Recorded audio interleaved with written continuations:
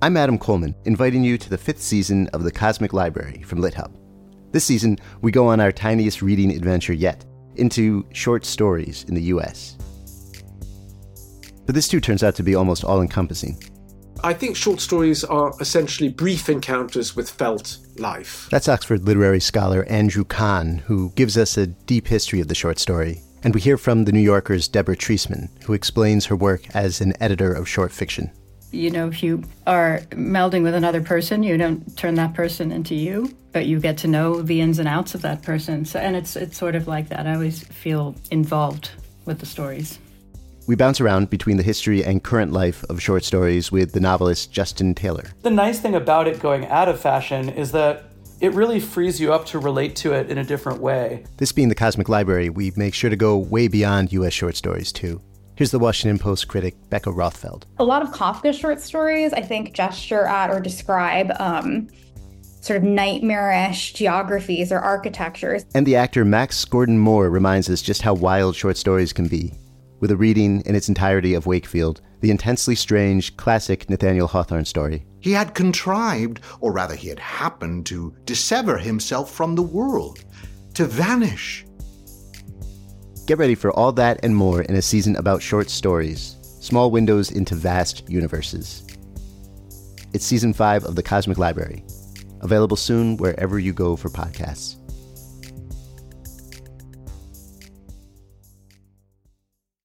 My guest on The Literary Life is Dantiel Moniz. Her new collection of stories, Milk, Blood, Heat, is stunning. My feelings echo those of Danielle Evans, who says, "These stories and the characters that drive them are like lightning, spectacular, beautiful, carrying a hint of danger. Dantiel is a brilliant new talent, her writing lush and sharp, her landscape so rich it feels we could step into it, her characters so alive and full of longing that they might step off the page and take the reader with them wherever they're headed next. A stunning and important debut." Dantiel, welcome to The Literary Life. As I told you, I devoured each of these stories. It's just so brilliant. The thing about it that struck me, they struck me viscerally. Oftentimes you read a collection and you're reading it kind of intellectually and you're not, your mind wanders a little bit. But I was locked in like in a film with each and every one of these stories. You have such a distinctive voice, and then you're able, like a good writer does or a good actor does, you're able to transform that voice into your characters. And then as a writer, you do it sometimes with just an image, just a turn in the plot, like all of a sudden they slip off the raft. That particular scene is like, that actually happened to me and my cousin. That's one of the moments that I drew off of. Did. And I ended up my mom read the collection and she was like, did you almost drown when your dad took you to the beach one time? Was that a real thing? I was like, it's a real thing, Mom, but it happened so many years ago. She's still mad to have just discovered that had happened. I'm so mad at him every time I talk to her. I was like, Mom, I'm alive. So reading these and understanding, just how intricate and just how much, you understand people and your sense of empathy, it makes me want to know more about you. I think it's something that some people don't like to hear when writers say is that I've always been a writer. I've written from very young. It's like one of those things. It's like, please stop. That's a lie. But it is true that writing is one of the ways in which I can understand what I'm trying to think, what I think. I have thoughts. I have intelligence, obviously, but a lot of the times I feel like verbally I have difficulty getting it across, and it's writing that allows me to see what it is, understand what it is, revise what it is so that it makes the most sense to me. So I have diaries from when I was 6, 7, 8. Somebody was having they were putting stuff out on the curb and I found this blank journal basically. And I started writing poems in it when I was 6. I still have it. It's so embarrassing. The first one, it's illustrated too. So I was trying to do all things, but it's kittens are great. Kittens are nice. I know a kitten who just likes rice. And there's this picture and it says rice on the bowl. It's a whole thing. But essentially I've always written. And even though I'd always written, it's really funny is my, adults in my life would be like, what do you want to do when you got older? And I'd just be like, I don't know, be a movie star. I don't know what I want to do. It never really occurred to me until really late, or I guess I'm young, so like late to me is relative, but later in my life, that I read books. I love reading books, and someone has to write those books, and that person could be me. Like that wasn't something that anybody was preparing me for, but I just always have written. I don't know. I just Tell me about your family. What was the family milieu like for you? Yeah. So I lived with my mother. My parents were never married, which I guess is like used to be a weird thing back when I was growing up, like in the 90s. Like people were like, oh, your parents were never married. I was like, I don't know. It's not weird to me because they never were, but my dad was really active in my life. And I had like a whole step family situation over there. And then me and my mom. I wonder too if it has anything to do with both of my grandparents on my father's side were artists. They were both painters, and that skipped me. That gene skipped me. I can't draw at all, but I don't know. So I guess there's always, and my father was always interested in film. So we watched, like, he would take me to go see like really age inappropriate films, and my mom would be like, she can't see it, it's rated R, but she'd be like, this is my time on the weekends, it's my time, and we would just go and we would kind of just like talk about the films together. I don't know. So I've kind of always been immersed in this system of observation. I think I've always been like a really nosy child. You know what I mean? That was one of the things my mom would always be like, oh my God, you asked too many questions. But I was always looking at things, and I was really quiet when I was younger, and just like listening to things and listening to adult conversations and that kind of thing. Well, talk about how that plays into your stories, because clearly your stories are about cousins, and your stories are about step brothers and sisters. Your stories are about kind of what we would see as non-traditional families in a sense. So talk about how you set some of your stories in that space. I think the things that really interest me about familial relationships is that, especially when you're a child, you are brought into the world. You didn't ask to be in the world. And a lot of the times you're felt as if the people who are caring for you, it's like their responsibility to do so, but they're letting you know all the time that you kind of owe them a debt. In some ways, it's like, I put food in your mouth, I put clothes on your back. And then you kind of have to hold that with, well, I didn't ask you to do that. I'm just here and I'm just trying to figure this out. But I think I'm interested in the ways in which we expect things from the people in our lives without realizing their own humanity, right? Like, I think it's really easy for adults to look at children and say, like, you're a child. It's very simple for you. You don't have any worries. Go away. You know what I mean? Like, you don't know what real life is like, which is not true. It's like you're coming to life for the very first time. That's when you need to be talked to honestly about what's going on in the world. And you often don't get that. And then on the flip side of that, I think it's very easy for children not to understand that their parents are real people who it's their first time on the earth in the same ways. And in a lot of the ways, they're also products of, whomever raised them, and they're doing the best that they can. So that's one thing I think is very interesting. And how do we often kind of conflate love and harm, right? There's ways in which we've been told this is what love is, especially in this very capitalist, white supremacist society, right? And then that's not really love. And then there are things that we've told, like, you're being restricted, this is harm, and that's actually love. So it's just trying to figure out and navigate, like, what actually is love, and is all love, even if it is love, if it's hurting you, do you need it? And how do you, like, kind of disconnect from that? Well, that is really what you explore so deftly in all of these stories. I mean, you're exploring all of those issues. And what I always loved, what I liked about these is that your stories are not didactic. In other words, you're telling about all of these things, but you're not hitting us over the head to make these points.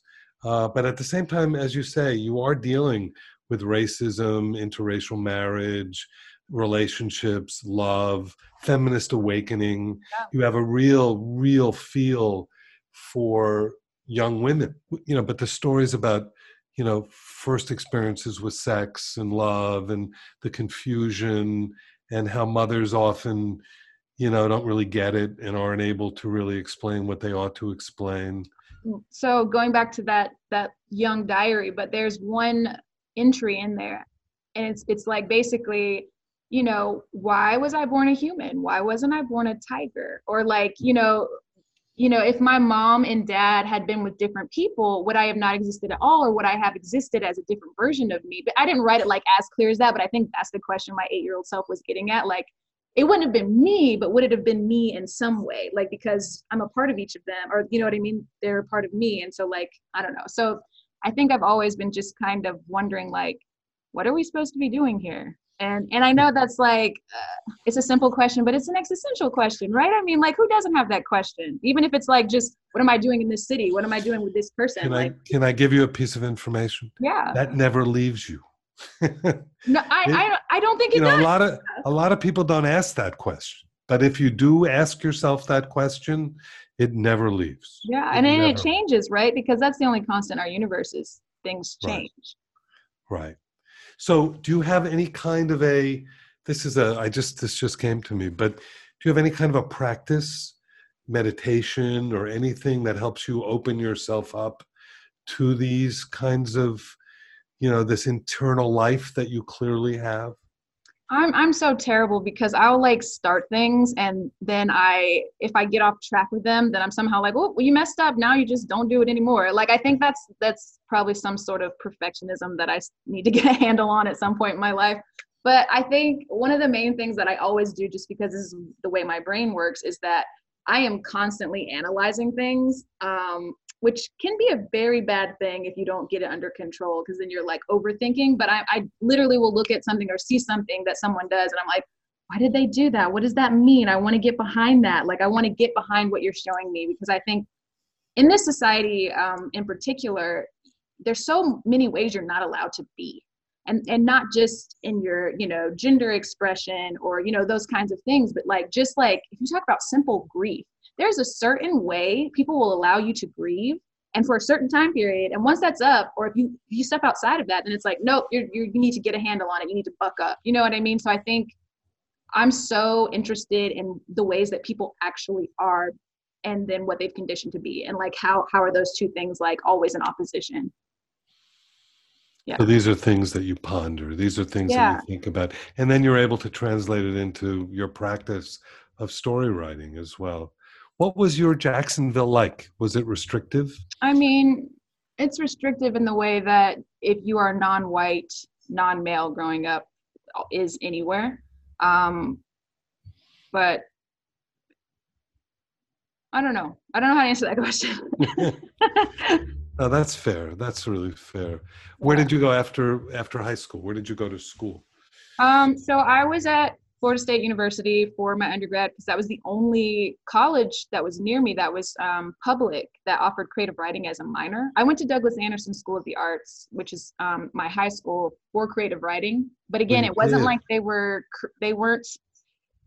preparing us to be like authors. They were just like, you wrote, this is the curriculum that you did, here's your degree, that's it. Do you know what I mean? So there was still so much I didn't understand about like how you get from the book to like the book on the shelf. You know what I mean? Right. How did you find FSU? How did you find that as a writing program when you were there? I had applied and my math SATs were so bad that they were like, you can't come here. And so I didn't get in the first time I applied, but I got into a college, Eckerd College, which is a private college in St. Petersburg.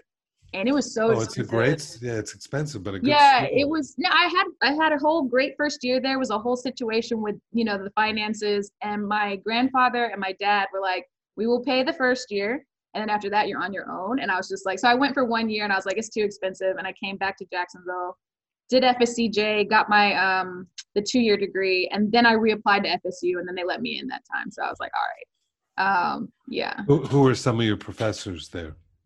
FSU, I had Elizabeth Stuckey French. Sure. David Kirby, I think. Yeah. And then he died recently, I think, right? Yeah. Yeah. Was Virgil Suarez there? Do you remember him at all? Mm-mm. No, he might not have been. Yeah, I don't think. And if so, I didn't have. Yeah. But there was one teacher I had. I don't remember his name. But all I remember about him is that he did everything he could not to give me an A in that class. And I was just like, no, this is what I'm here for. I'm doing the same work as this white dude sitting right next to me. I know, I remember I had to write him an email. I was like, what is this? Anyway. Did he ever own up to it? Did it No, ever? I mean, I just remember he would write on my stories like, this is not realized, or like, I don't know, there was just a way in which I was like, I think you're wrong. I'm just going to keep writing my stories the way that Well, I'm writing my I kind stories. of know I sort of know he's wrong, so we'll have to cancel him out at that Yeah. point. So as a young writer, as a reader, who are some of your North Stars? Who are some of the people that influenced you? I'm not going to lie, I was reading a lot of BC Andrews and like Christopher Pike, um, which is kind of like, R.L. Stein, like Yeah, Goosebumps, but of he had like, course. yeah, you had like a teen version of those books where it was a little Yeah, bit more sexy, a little bit more, yeah. So I was reading a lot of that stuff, but then I also was reading like, I found a copy of like How Stella Got Her Groove Back and like, my stepmom's stuff that I wasn't supposed to read, but I did. yeah, But as far as like why I write the way I write and what I write about, White Oleander, Janet Fitch. yeah. I found it in the high school library when I was 14, and I was just like, they don't know this book is here. There's no way they would let us have this book. But I didn't know that you could write about mothers in that way, because everyone has complicated feelings about their parents, right? But like no one like talks about it really, or at least they weren't back then. And so I was just like, oh my God. And so yeah, and then I felt like I was reading a lot of YA at that time too, and I enjoyed it. But I think there's a way in which you have to kind of protect the protagonist a little bit more in YA. There's stuff that you're not allowed to do or say with the character so it can qualify as YA. And so it was my first time seeing like this character who was my age, who was in all these adult situations and was treated as a whole full human character and allowed to kind of get into these messy situations that I really liked. And I think that's a thing that I try to replicate in my writing. I love my characters. I feel tender towards them, but I don't want to protect them because that's going to, kind of stop the story. So I kind of, yeah. So that was instrumental for me.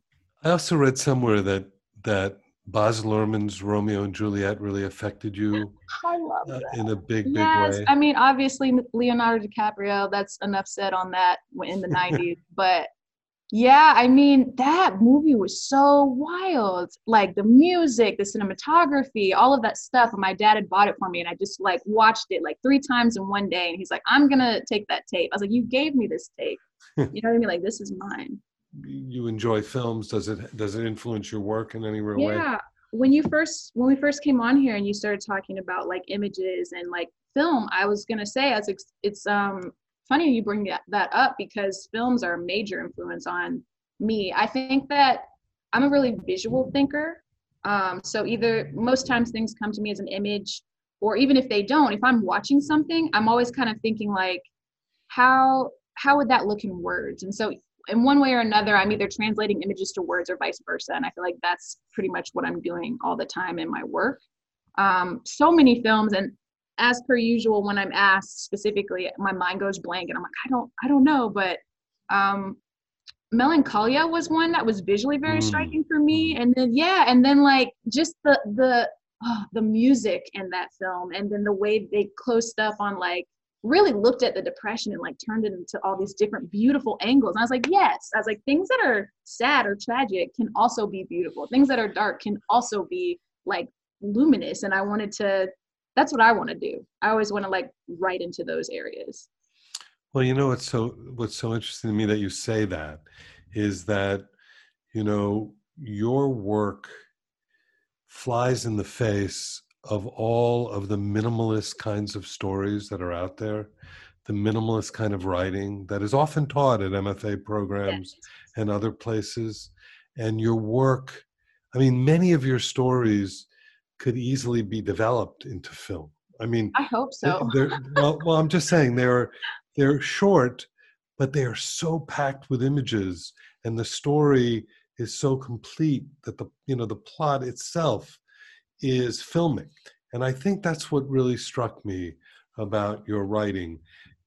Talk a little bit about the richness of your work and as opposed to the minimalism that you were probably subjected to as an MFA student. So I'm glad you brought that up because I feel like I was just having that conversation with somebody about like the types of writing that have often been like most popular to teach, which is like you wanted these stark, efficient lines, and that's great, and that works for some people, and that can lead to a beautiful story as well. But I think that it's it's in a disservice to people who are trying to do other things. And for me, I feel like I'm trying to create an atmosphere as much as just the story on the page. Like you were saying, it's easy to engage in stories intellectually, but it was very important to me to also have these stories felt in the body, right? When you feel emotions, it's not just happening in your head, it's happening in your body. And I wanted to do that on the page. I wanted to see if I could transfer that from me to a reader. It's also really interesting too that when I am writing the things, I'm not feeling it. I have some distance, because I think you do have to have distance from a situation in order to accurately capture it in its fullness. Because if you're in a thing, you're only paying attention to this one limited little sect of what's going on. So I'm not feeling it like when I'm writing it, but like when I go back in to read it, I'm like, oh, okay, yeah, I got goosebumps on that, or whatever it is. No, but along those lines, what you do is you create characters. So many, almost all of your stories are written in the first person or from a perspective of a close third, or a close third, but it's from a perspective, and you are getting inside the character. So they're basically character studies in which you're showing and not telling. And also, what you just said before brings me to something which is really pretty interesting. I mean, I don't know that I've seen recently a title of a book that is so aligned with what's in the book. So Milk, Blood, Heat. Yeah. I mean, that is, if someone were to ask me, give me 3 words that describe Dantiel's new collection of stories, I would say Milk, Blood, Heat. Yeah. So how did that title come to be? So we have to thank my really good friend, Sarah Fuchs, for this one. She was a Wisconsin Institute for Creative Writing Fellow in my first year at the MFA at Wisconsin. And, she's a really great reader of my work. She's the person who I show my stories to first. Like, she just gets it. And then she'll tell me, like, okay, you're doing this well. But then she'll also, which is very important in a relationship with the first readers, to be like, hey, you're not living up to it right here in these lines, and you don't want to hear that a lot of the times, but it's like, I need to hear that so the work can be where it needs to be. But basically, with story collections, it's so interesting because it's very rare to find a story collection that is named for something outside of the titles that are in the book, like something separate. And so my first idea was, I'm going to name it Sticks and Stones, like Sticks and Stones will break my bones, blah, blah, blah. And then I was like, okay, no, I'm not going to do it. What about an Almanac of Bones? Because that's really interesting. It's not a title that anybody else probably has. And she was like, yeah, that's cool. She goes, but what about Milk, Blood, Heat? She's like, it's every element. It's every single element. Right. And I was like, yeah. But I didn't want to hear it, So I went to bed and I woke up still thinking about it. And it was like, well, milk is what nourishes us, right? Especially when we're young. Blood is obviously the blood of the body. Heat, in the fact that, Florida is a hot state, but also anything living has heat or needs it to live. And so I had to call her and just be like, all right, you got it. You're right. That's correct. And so, and then after that, that was just and just, milk appears in a lot of your stories that are turning points. The very first story where they become blood sisters in a sense. And certainly the heat of Florida is all over the place. You can't really get away from it. But right. Y'all know how it is. Yeah. Yeah, we know how it is. Florida, northern Florida, Jacksonville actually becomes a setting which is distinctive throughout the story. I can't think of another collection or a novel set in Jacksonville that does what you do with it. Even from, the story, I'm not very good with remembering names, but the story where the raft was on the beach. Oh yeah. The story of Fred, who goes into that kind of that bar that's kind of a dive bar that probably we've seen all over Florida. Yeah, 100%. To even talking about the animals. And I think in one of them, all of that stuff is there, and you've done it so masterfully.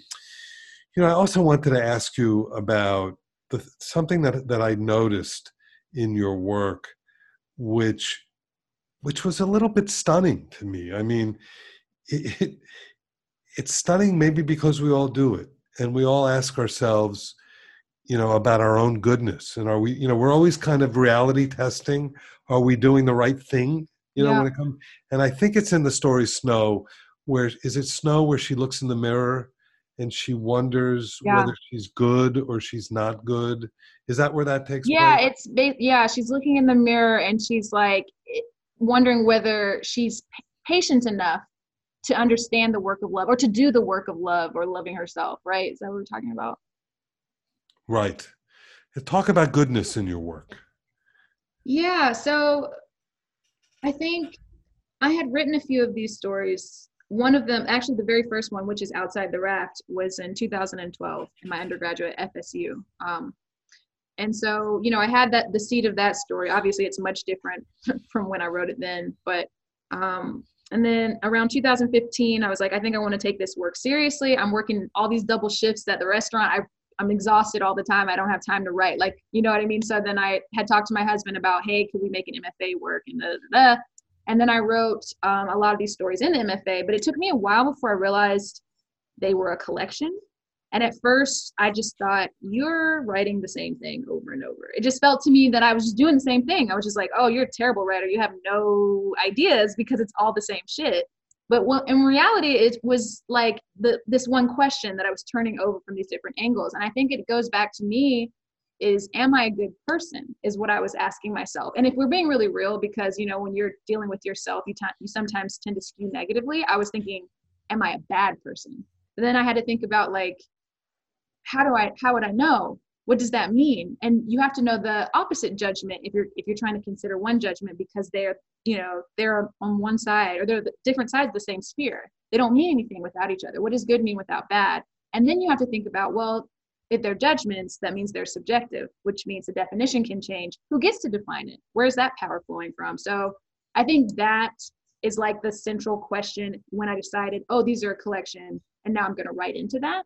And then the question that's happening in the book that surprised me was concerning motherhood, right? I think in every one of these stories, even if it's not dealing with mothers and daughters directly, it's omnipresent. It's what is this relationship with my mother? Who is she as her own person? Should I be a mother? Or should I be a mother? Right. Should I be a mother? Right. That was an amazing story. Yeah, I think. What's the name of that story? Necessary Bodies. Necessary Bodies. Wow. Yeah. Yeah, which I think, so it's, am I a bad person? And then should I have children?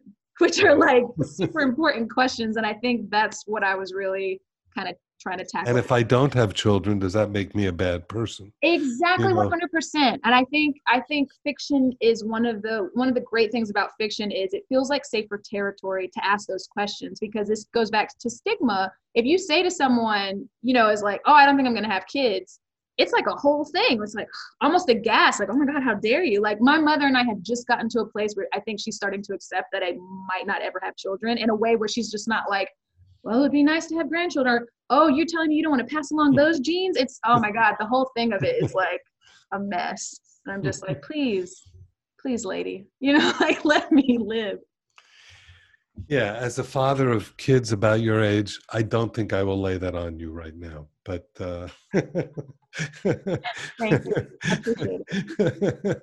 But maybe if we see each other in person, I might give you a few. I mean, I just think, like, the real question is, there are other ways. There's less traditional ways of thinking about, because motherhood, right? Parenthood is really about creation.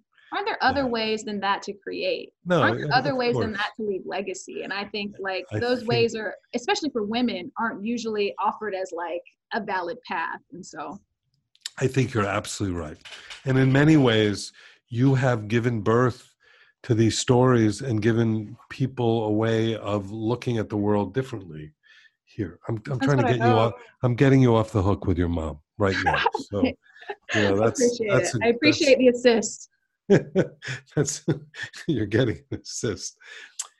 So just to swerve around a little bit. So would you like to write for film or television? Is that something you've thought about?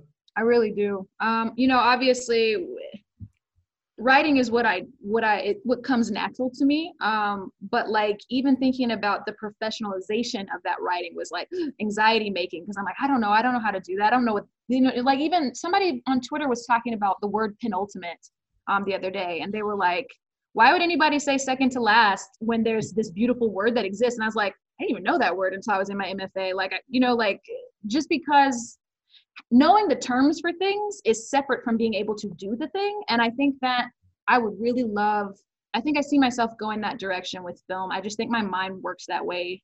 I'm already thinking about, even in my stories, I'm thinking about what music would this scene have, and that kind of a deal, or like what are the angles I would use. And I don't know anything about filmmaking. I feel like it's one of those things that feels very expensive and very complicated. And so I think what's going to happen is a slow like inching towards like figuring out how all of that works.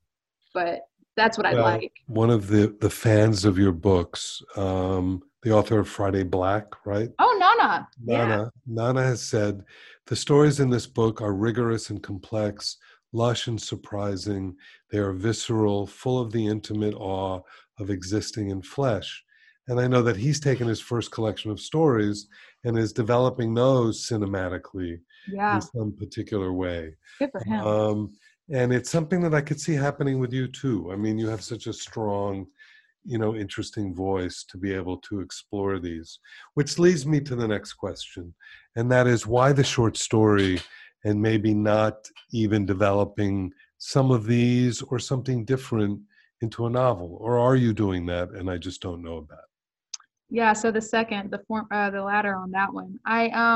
It's actually really funny. So I finished this book, it's been published. So that's like, yay, I did something. I know I can do it, even though each time you go into a new project, it's you having to figure out how to do it all over again. But the reason why I actually went into my MFA is because I had written this novel when I was 12 and I have it. It's over there in the drawer. It's like so embarrassing. I have it, but I found it in 2010 when I was like, moving my stuff to go to college. And I was like, oh, this is horrible. But the ideas are not bad. I'm still interested in whatever I was trying to do in this story. And so then I started trying to write it. And I was getting stuck. Like I would write to 10,000 words and then put it away for a year.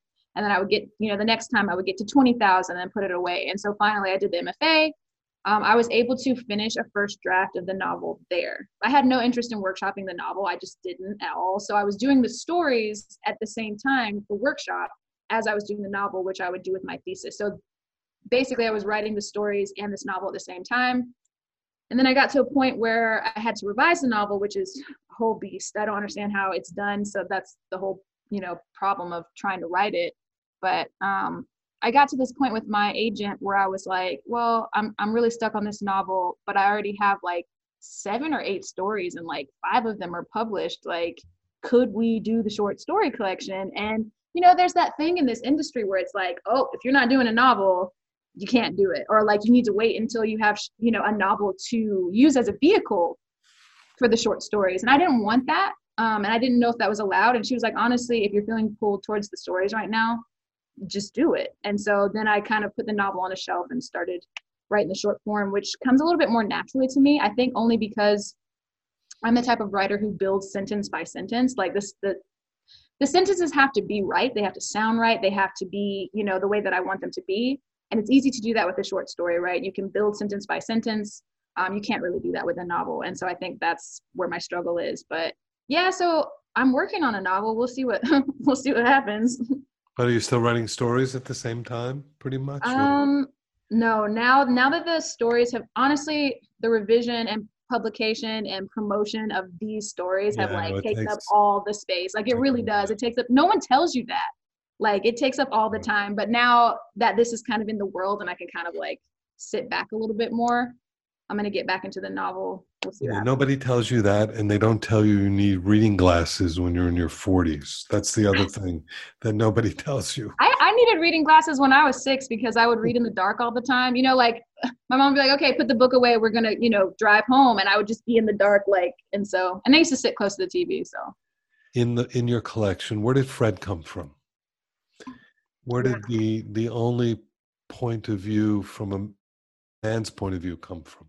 Yeah, I think first, it is the only story that's from the male perspective, but that I still see that story as being about the women in Fred's life, right? Because even though it's about his wife, and exactly, and Hilda, and exactly, he's feeling like he has all this power, but really it's controlled by these 2 women in his life and what he thinks and what they think of him. So really, the power is on them. But So Fred is really interesting, and I actually debated about whether that story belonged in the collection, only because I didn't want people to be like, oh, that's the male narrative, so that's the one that's at the center. Like, I even was like, when we ordered this, I don't want it to be at the center of the book. I don't want people to be like, it's about the male.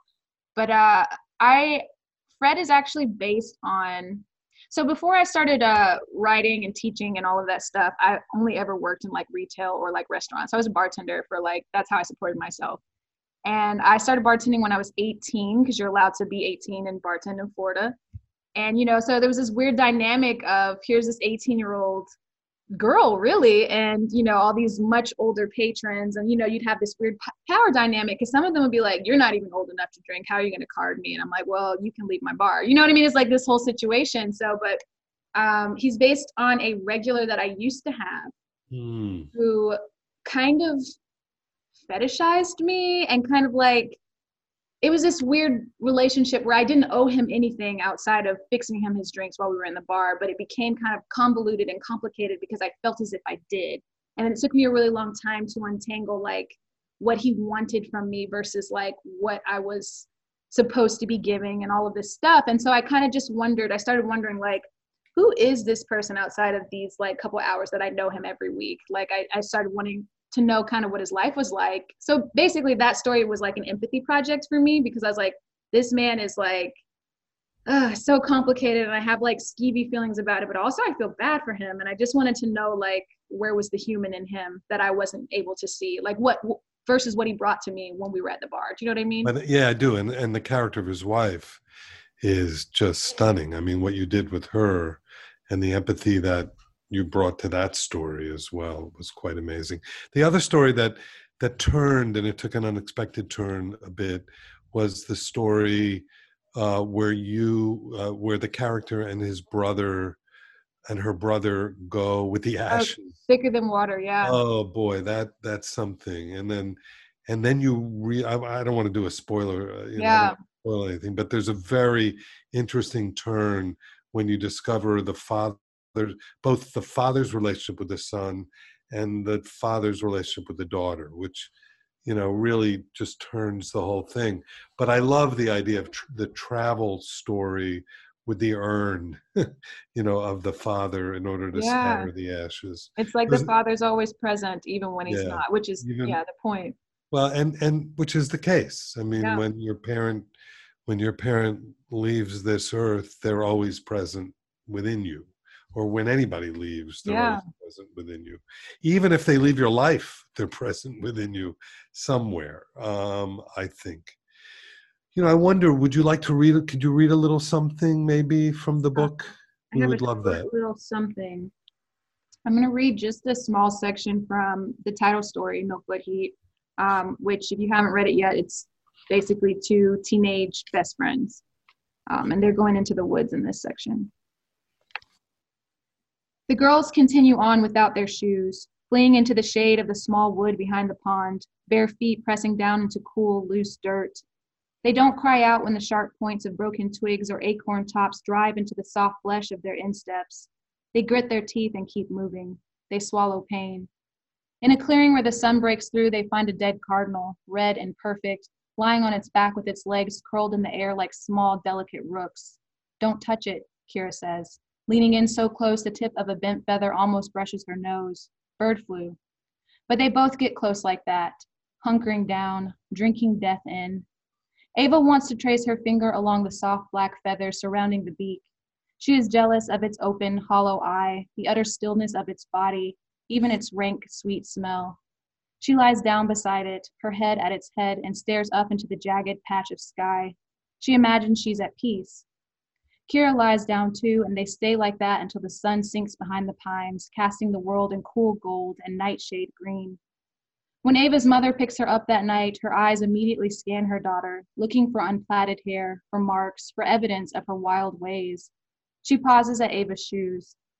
When she speaks, her voice is saccharine, all her words crisp, enunciated carefully, as if speaking a language she knows but wishes she didn't have to.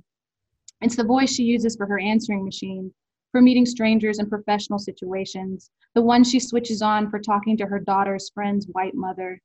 Thanks for watching her, she says, smiling, but her eyes are unlit coals. Kira's mother is a fluttering, airy sensation at the doorway, something fleeting and cool against Ava's cheek. Oh, we love having Ava, she says, and her cotton candy voice seems like the real thing, so earnest it can melt. Why are your sneakers so dirty? Ava's mother demands as soon as the door is shut and they are walking to the car. Why every time I come get you from this girl's house, you're always a mess? Both her parents live here and they can't watch y'all? And Ava says nothing, because words never mean what she wants them to. Dantiel, thank you for being here. The book is Milk, Blood, Heat, a collection of stories that you must go out and make sure that you get immediately. It is one of the best collections I've read. So thank you so much for being here. Thank you so much. I appreciate it.